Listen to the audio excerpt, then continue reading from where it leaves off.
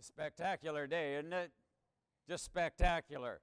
You know, just stop and think about it for a minute. Today just happened to be uniquely, since we're all on the same calendar today, or at least we have the same Paschal schedule, millions and millions and millions, multiplied millions of people today, all over the whole world, are celebrating Palm Sunday.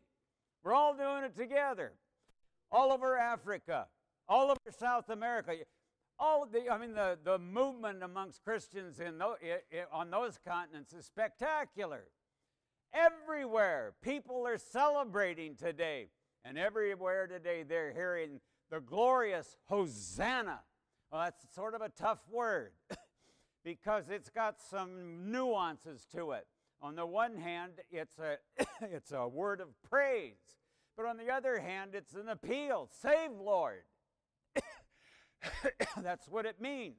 It's a grand, grand word. Oh, what a glorious day. And, wow, what we're going to do today is, wow, that's what happens when you get old. Anybody got some water? Oh, don't go too far. What? Oh, thank you. I don't know what's doing this.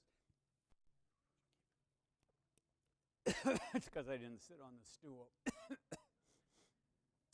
Now, through the great mystery of liturgy and sacrament, we get to participate in this day.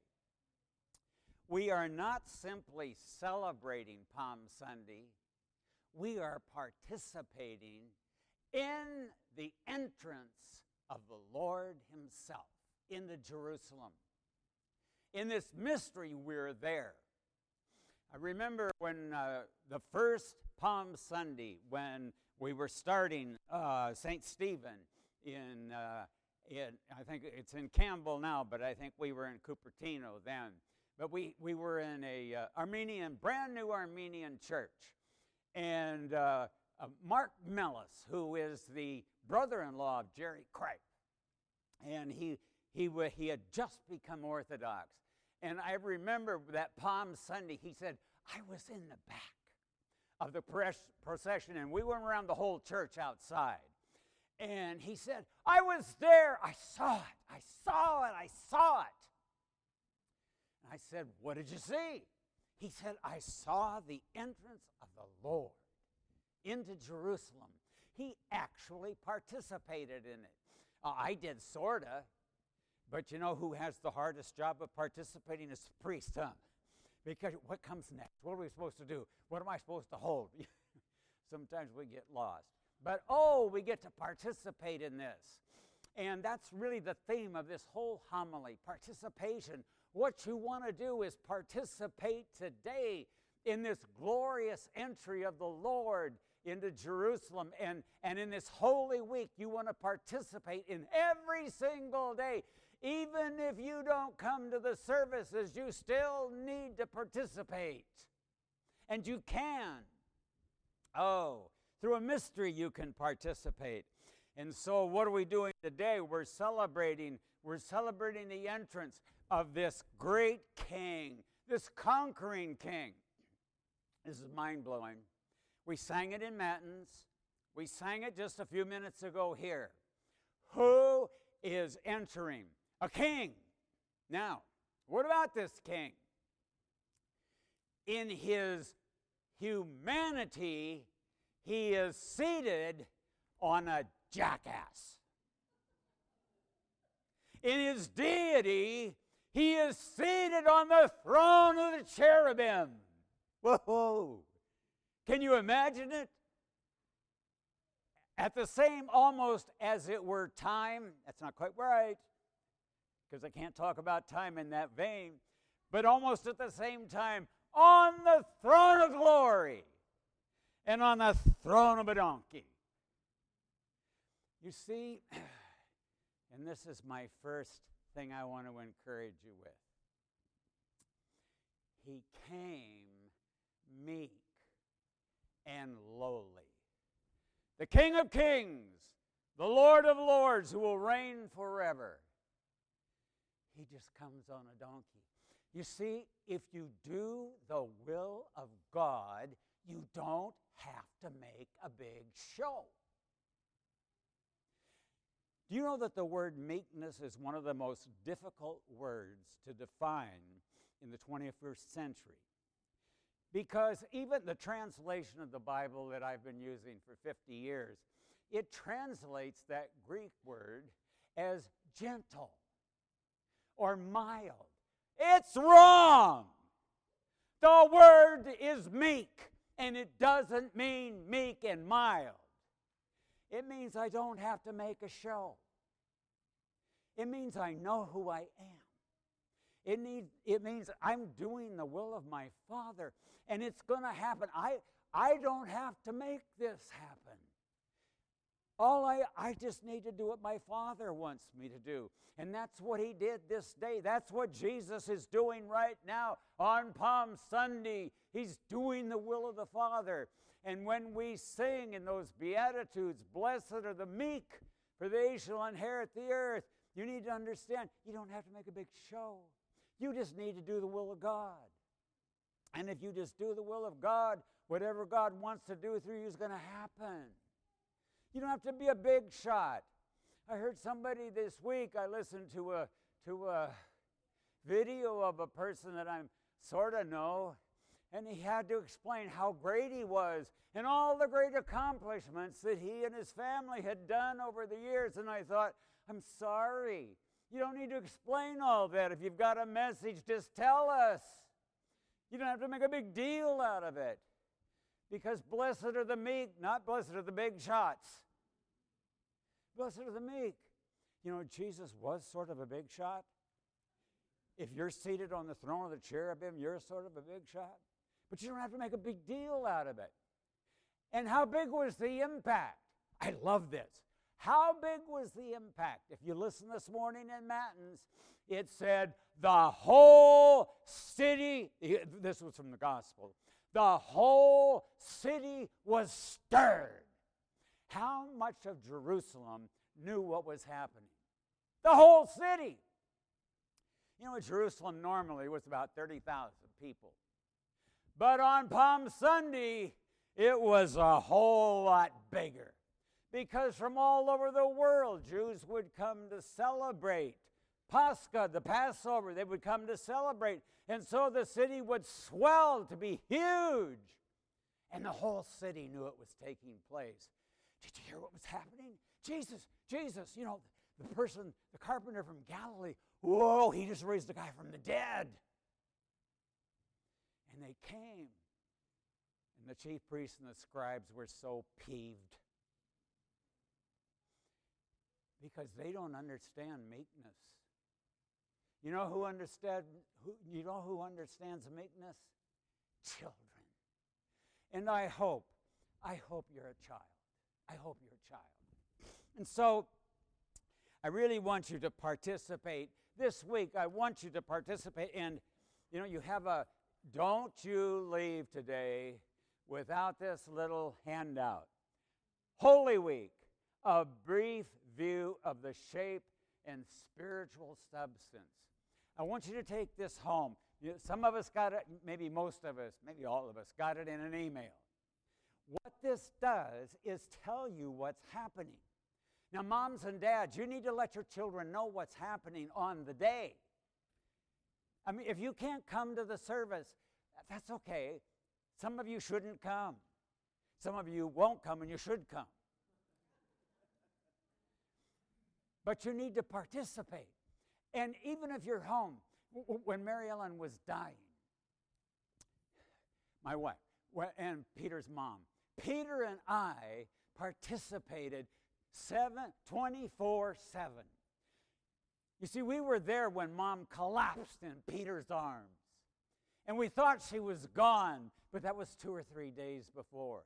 But we were there the whole time, but it doesn't mean that Dan and Gary weren't participating about 500 yards away.